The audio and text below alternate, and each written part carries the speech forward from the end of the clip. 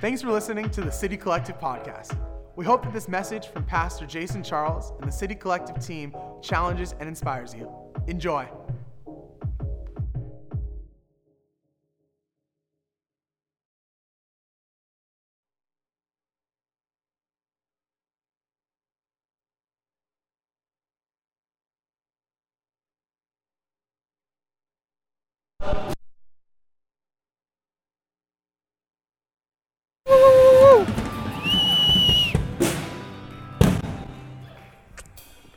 Yeah, check 1, 2. All right, I'm on.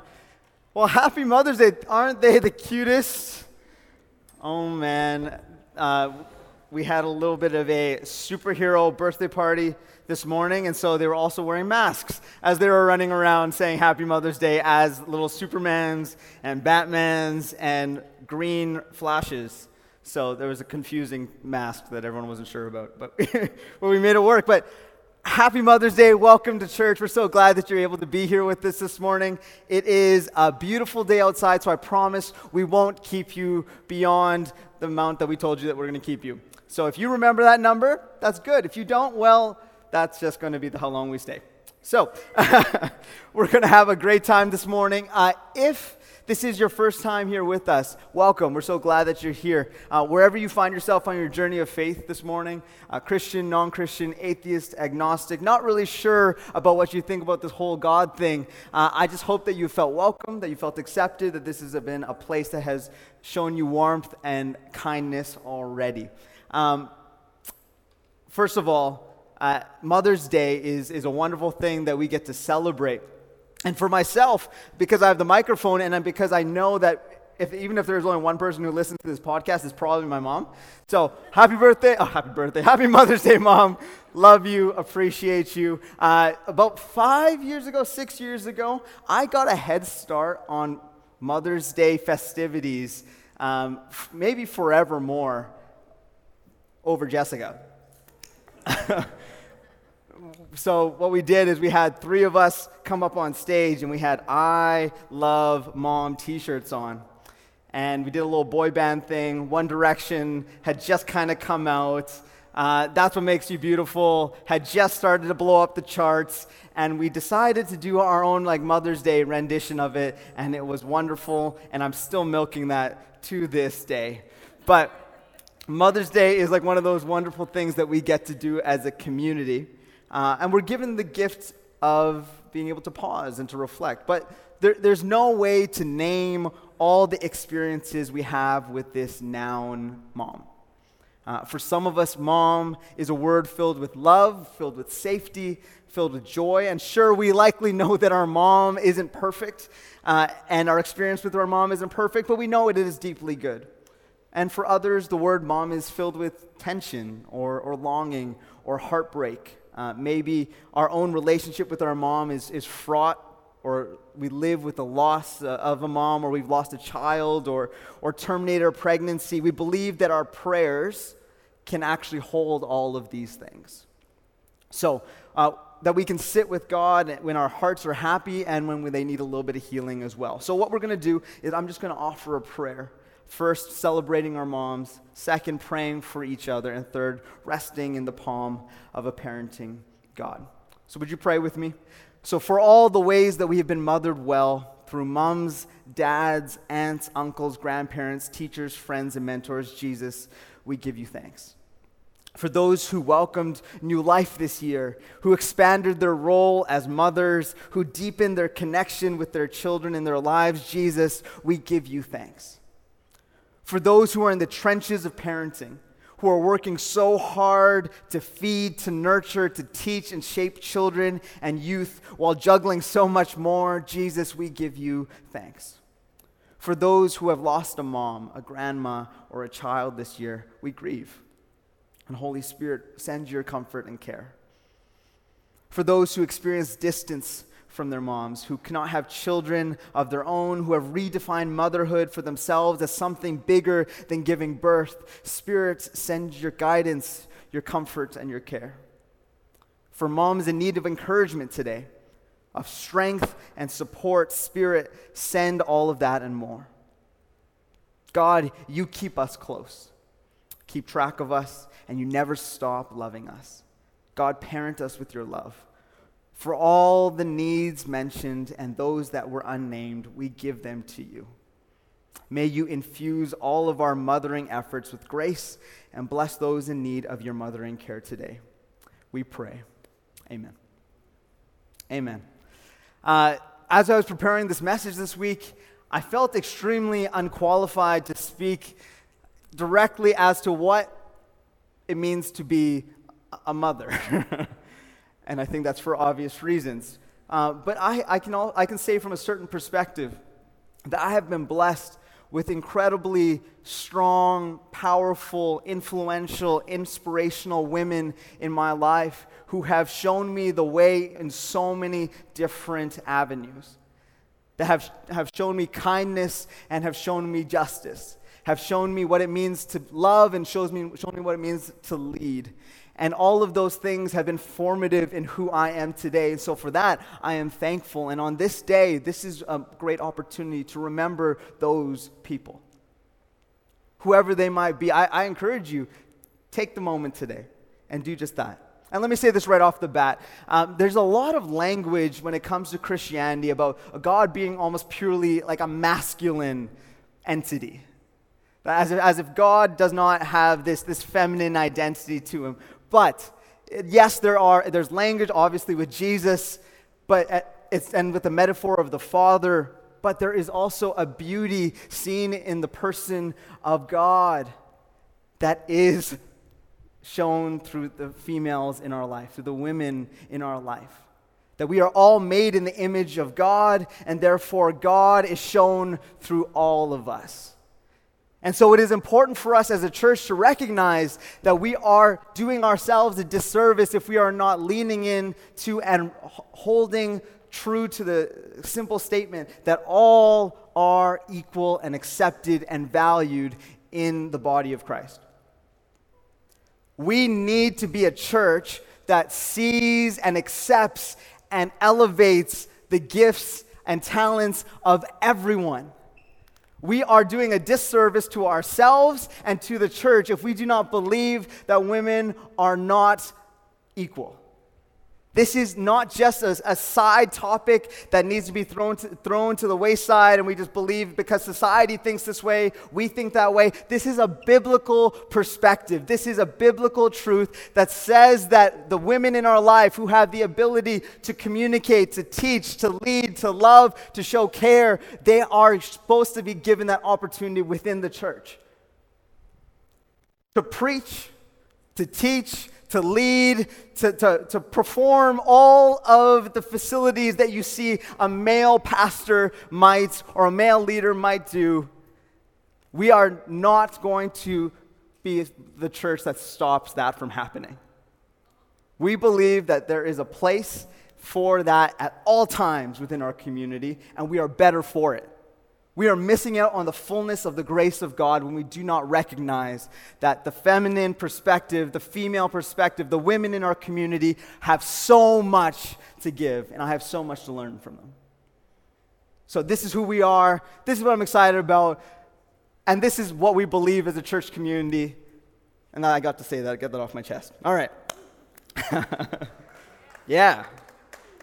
So today we're going to be taking a look at one of the most beautiful stories in the Bible, found in the book of Ruth in the Old Testament. So we're going to toss it up on the giant screen in the sky, going to Ruth chapter 1, starting in verse 11, going to verse 18, and you can follow along. And it says, "But Naomi said, 'Turn back, my daughters, why will you go with me? Have I yet sons in the womb that may become your husbands? Turn back, my daughters, go your way, for I am too old to have a husband. If I should say I have hope, even if I should have a husband this night and should bear sons, would you therefore wait till they are grown? Would you therefore refrain from marrying? No, my daughters, for it is exceedingly bitter to me for your sake that the hand of the Lord has gone out against me.' Then they lifted up their voices and wept again, and Orpah kissed her mother-in-law, but Ruth clung to her. And she said, 'See, your sister-in-law has gone back to her people and to her gods. Return after your sister-in-law.' But Ruth said, 'Do not urge me to leave you or to return from following you. For where you go, I will go. And where you lodge, I will lodge. Your people shall be my people, and your God, my God. Where you die, I will die, and there will I be buried. May the Lord do so to me, and more also, if anything but death parts me from you. And when Naomi saw that she was determined to go with her, she said no more. So we'll provide a little bit of context to that passage, but let me ask you a question first. How do you respond to crisis?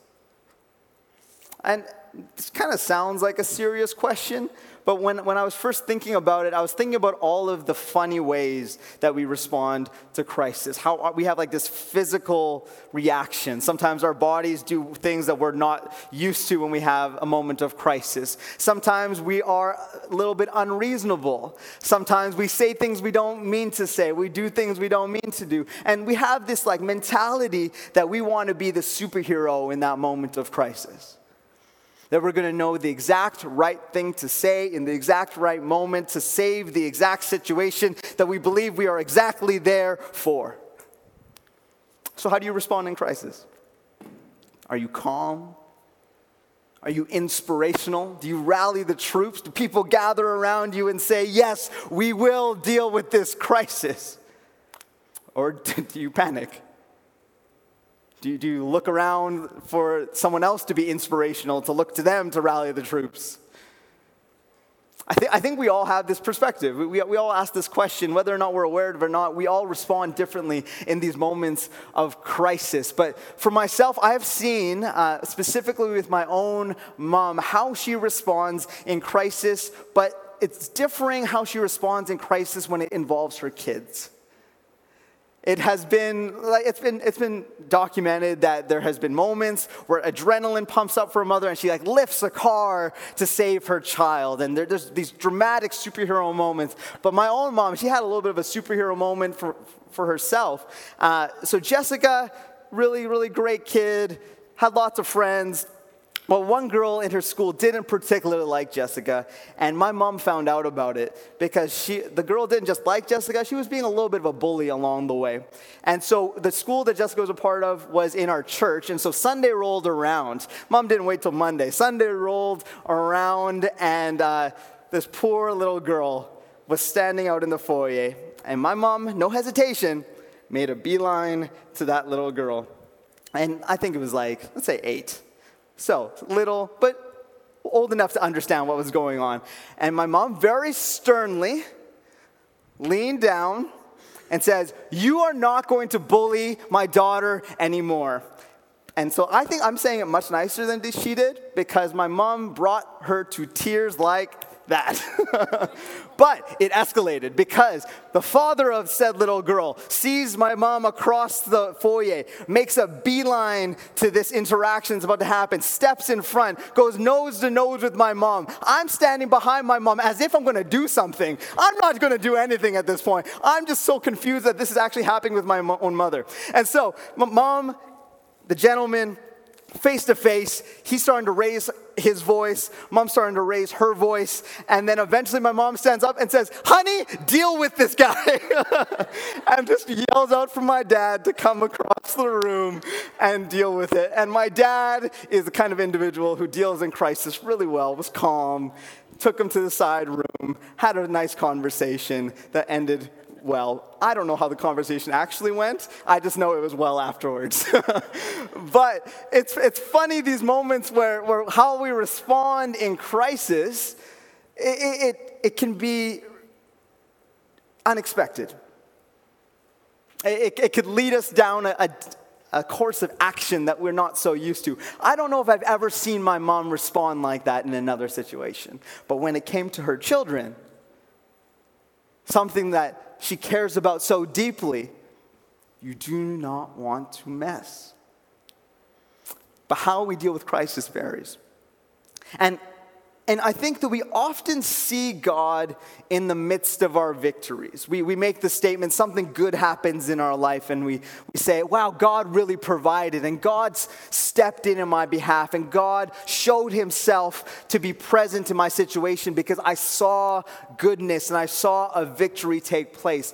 But when we are in the midst of crisis, when we are in the midst of suffering, can we see God's hand still be present?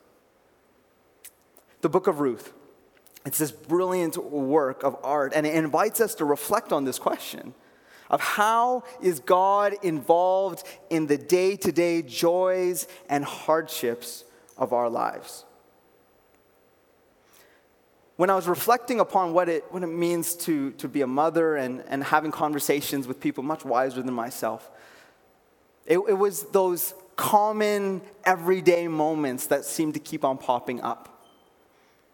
Those rhythms of life that you fall into, caring for those that you love, caring for those around you. And the story of Ruth is fascinating because there's three main characters. There's Naomi, there's Ruth, and there's Boaz. And their story is told in 4 chapters that are beautifully designed, and we just read a small part of chapter 1.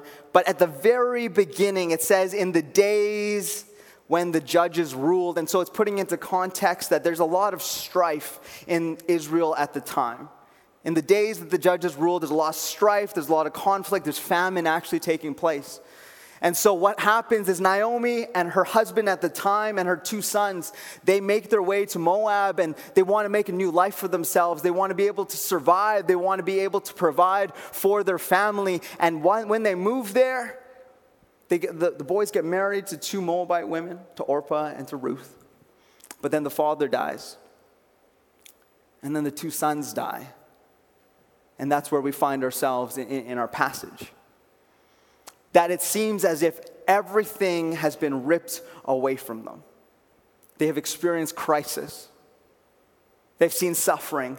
And in reality, it doesn't feel as if they've done anything wrong, but really try and provide for the people that they love. And what Naomi is trying to do here, she's saying to them, she knows that to return to Israel as an immigrant, as a widow, was not going to be a good situation for either women. And so she gives them the opportunity, she invites them actually to leave, to return back to their families. That was going to be best for them. Naomi is this consistent character of trying to care for another, even with bitterness in her heart. At the end of this chapter, she actually changes her name to mean bitter. There's great hurt within her, but yet she still provides this moment in the midst of this hurt and suffering for the other to find hope. And Orpah, she returns to her culture, to her family, to her normal surroundings.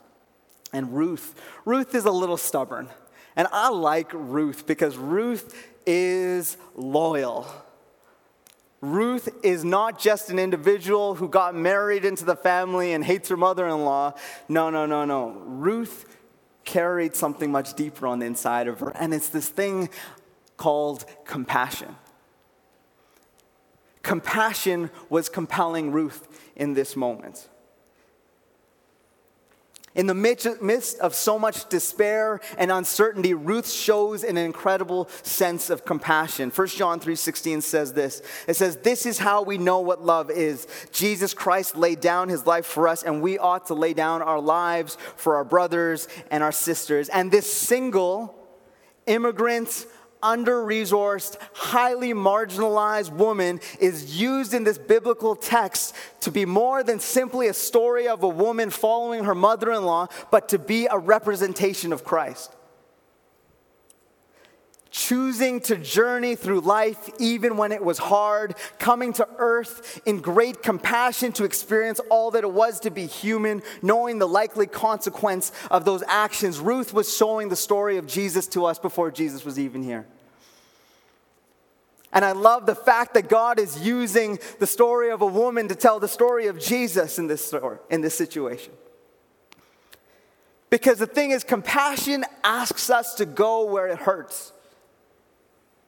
To enter into places of pain, to share in brokenness, into fear, in confusion, and in anguish. Compassion, it challenges us to cry out to those in misery, to mourn with those who are lonely and weep with those in tears. Compassion, it requires us to be weak with the weak, to be vulnerable with the vulnerable, and powerless with the powerless. Compassion means a full immersion in the condition of being human. And this is the decision that Ruth makes. She leads her life from this place of compassion, and in this moment of crisis, compassion is what pours out of her.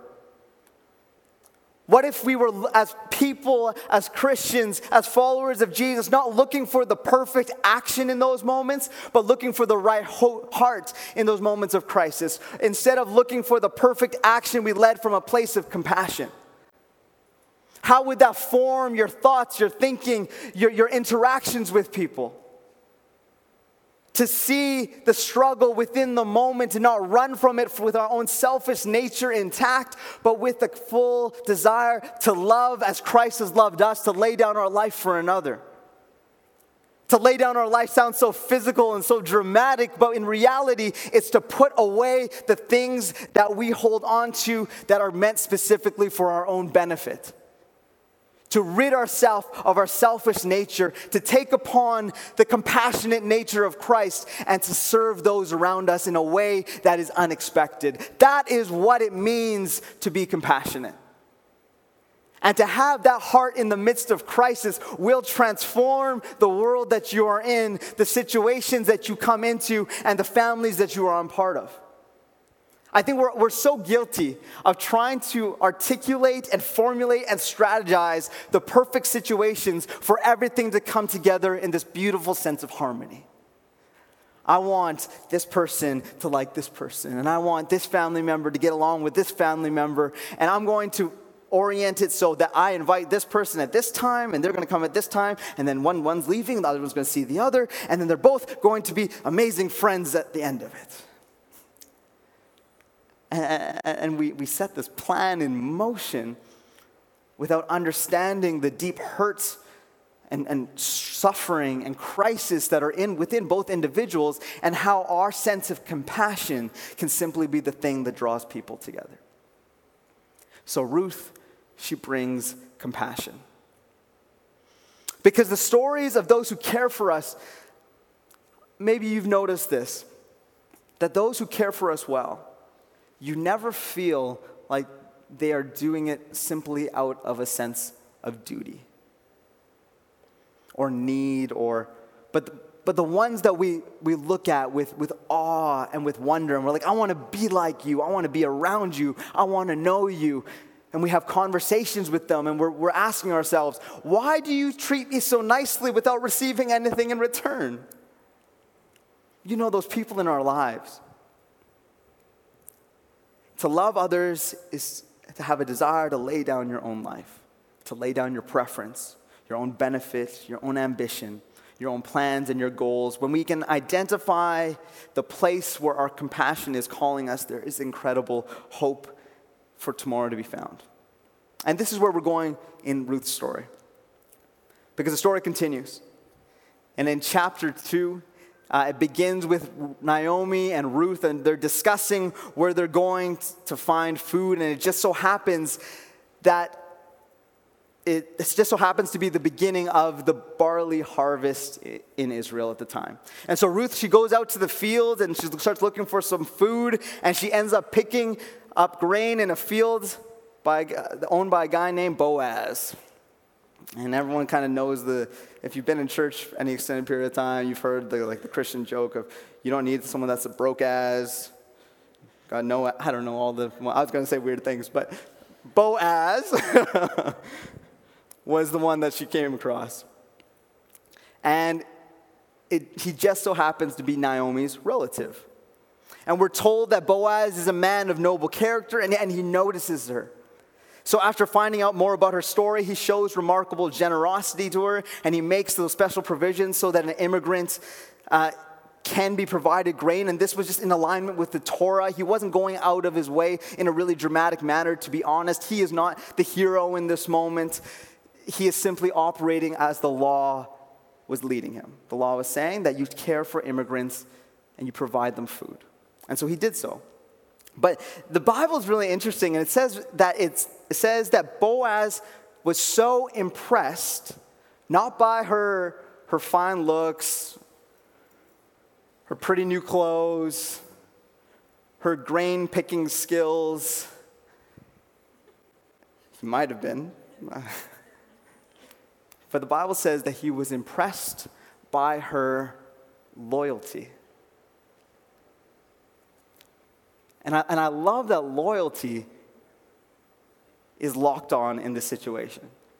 Because loyalty is not one of those like biblical paradigms that we talk about very often. We talk about love, and we talk about grace, and we talk about how we need to have the joy of the Lord and find peace in the midst of our suffering. But what is this thing that the Bible brings to the forefront in saying that the thing that impressed Boaz the most was her loyalty?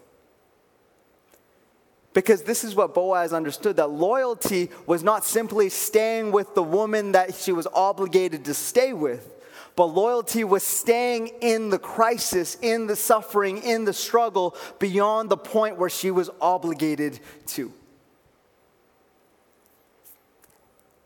And the thing that caught his attention was her loyalty. What a beautiful invitation for us.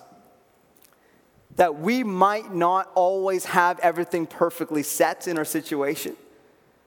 That we might not know exactly how to perfectly pick the grain, to get the food, to get our lives set up so that we are happy and moving forward in the direction that we think that we're supposed to move forward in. But the thing that might actually draw us forward into the purpose of God in our situation is simply the sense of loyalty. And not loyalty for our own desires and our own preferences, but loyalty to a cause and a calling that is outside of ourselves. Loyalty that demands sacrifice. Loyalty that calls us into a calling that is for someone else. This was a loyalty not to her own situation, but a loyalty to Naomi. So compassion drew her to walk with her. And loyalty brought her to stay with her. And then the story continues with Boaz taking a notice of Ruth. And so Ruth, she returns home and she has a conversation with Naomi. And Naomi, being the mother-in-law that she is pumped. She is excited. She's like, oh, I know Boaz, and he is good. I was going to say good as, but... So she's excited. She says that actually in our culture, there's this thing called a family redeemer. And the family redeemer is actually obligated to consider that if the sons die, they have the opportunity to take on all of the land and all of the ownings of that family, as well as marry the widow. And so what does Naomi do? She takes her on a little shopping spree. And she says, hey, tomorrow I don't want you to dress as a widow. I just want you to put on some colors. I want you to get out in that field. And I want you to make yourself a little known. And so Ruth takes some good advice, dresses the part, goes out into the field, continues to pick that grain as only she knows how to pick that grain. And she shows up and she sees Boaz again. And the Bible says again that it was not her clothing that impressed him. It is not simply her grain-picking abilities, it was her loyalty. It says it again. Because loyalty was what was capturing his heart in that moment. Because the thing is, loyalty is not normal. It is a unique thing that we don't often see in our society. We often see loyalty when it is to our benefit, to an individual's benefit, but we don't often see loyalty when it is to an individual's detriment. Don't you see that in a movie every once in a while where there's two guys and man, they're doing life together and they're pushing forward and they seem like the best of friends, and then something happens and then one guy pieces out and he's like, I can't deal with this. This is going to hurt me. But the idea of loyalty drew Boaz to Ruth.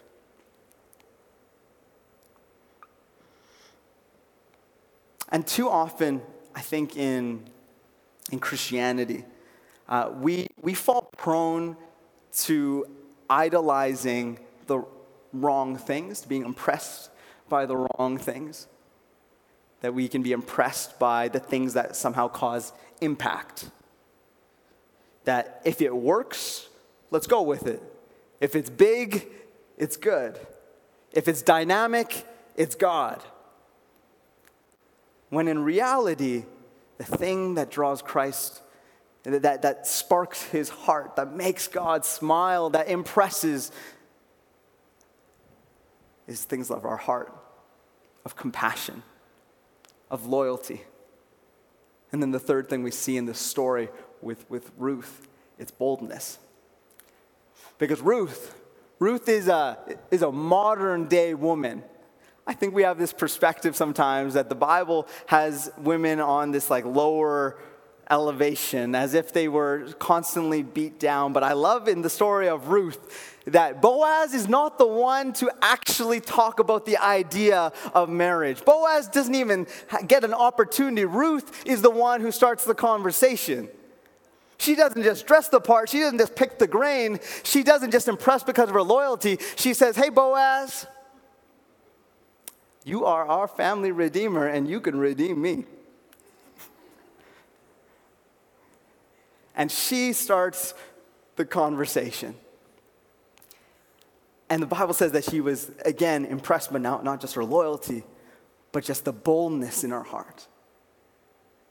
I love that. I love the fact that she's like, I'm going to take the step. Even though it's a little bit uncomfortable, even though I'm not sure exactly where it's going to lead, but I'm going to take that step. Compassion leading to loyalty, and loyalty providing space for her boldness to come to life. And then soon after, Boaz is like, yes, this makes a lot of sense. Let's make this happen. And then he finds out that there was another man who actually had a greater claim to the position of family redeemer. And so he had to tell her, and she was disappointed, and Naomi was disappointed, and they'd go through the right channels, and he approached the man, and he told him of his opportunity. And the guy was excited about the idea of actually getting all that land and getting this opportunity to expand his family, but then he found out about Ruth. Single, marginalized, immigrant, Moabite woman. He wanted nothing to do with that. And he said no. And Boaz says, I would take just you because I know your character. I have seen your compassion. I have seen your loyalty. And I have felt your boldness. And he makes the decision to welcome her in. And it's this beautiful story of how character trumps competence in this situation. That the character that she displayed for all to see was the thing that drew Boaz to her. That changed, that shifted the moment of crisis. That in the midst of great suffering, of great uncertainty, of great crisis, her character remained the same. And then the story continues. It doesn't end just there. She could have let depression take her out when her husband died. She could have gone with Orpah back to Moab. She could have given up when Naomi freaked out and started calling herself bitter. She could have decided not to go to the wine press in that final act of boldness. But she continued forward. But the story is beautifully designed, and that design actually connects with the really interesting feature of it. And that's how little God is mentioned in the book of Ruth. The characters talk about God a few times, but the narrator actually never once mentions God doing anything directly. And that is the story's brilliance. Because God's providence is at work behind every scene of the story, weaving together the circumstances and choices of all the characters. So Naomi, she thinks that her tragedy leads her to this place that God is punishing her. But actually, the whole story is about God's mission to restore her and her family. And he's doing so through Ruth, through her compassion, through her boldness, through her loyalty, which brings healing to Naomi's life, healing to Ruth's life, and healing to Boaz's life, and even healing to that community in that time. Because the story continues and the book continues with a genealogy talking about the lineage of Ruth and Boaz afterwards, and they have a son, and that son becomes the grandfather to David. And David is from the lineage that Jesus came from. So from the character, from the boldness, and from the compassion of a woman that had every reason to flee in the midst of crisis and in the midst of suffering, where she didn't hear the name of God. She didn't know if God was present. She didn't hear him call her directly into a situation, but she continued in this character that was so set deeply within her. God was using her life for so much more than she could have ever imagined. That the story of Jesus was continued through the sacrifice and through the commitment of a Moabite woman. To the least of those he comes for, because it's from the least of those he comes from. That is the beautiful story of Jesus. That he invites us to discover him in every moment. That even when we are simply operating in the common and menial moments of our life, those picking grain moments where we are just trying to survive, we're just trying to progress, we're just trying to move forward, we're just trying to do the right thing, and we're just trying to care for the people that are around us, God is in and working in those moments. The story of Ruth says that even when the name of God is not present, he is. He does not leave us, nor does he forsake us. And sure, that can sound nice, but there are so many moments in our life where we experience pain and suffering and crisis, and we don't hear him and we don't see him. But this story is an assurance to our hearts that he is forever with you. So live from a place of compassion. Have a sense of loyalty to something that is beyond yourself.